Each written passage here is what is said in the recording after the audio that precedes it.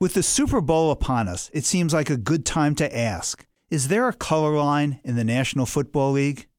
I'm Lily Ledbetter, and this is a Civil Liberties Minute First, with ACLU attorney Bill Newman.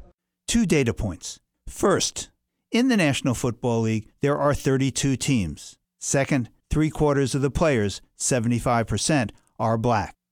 32 teams means 32 general managers, only 6 of whom are black. 32 teams means 32 head coaches, only 4 of whom are black.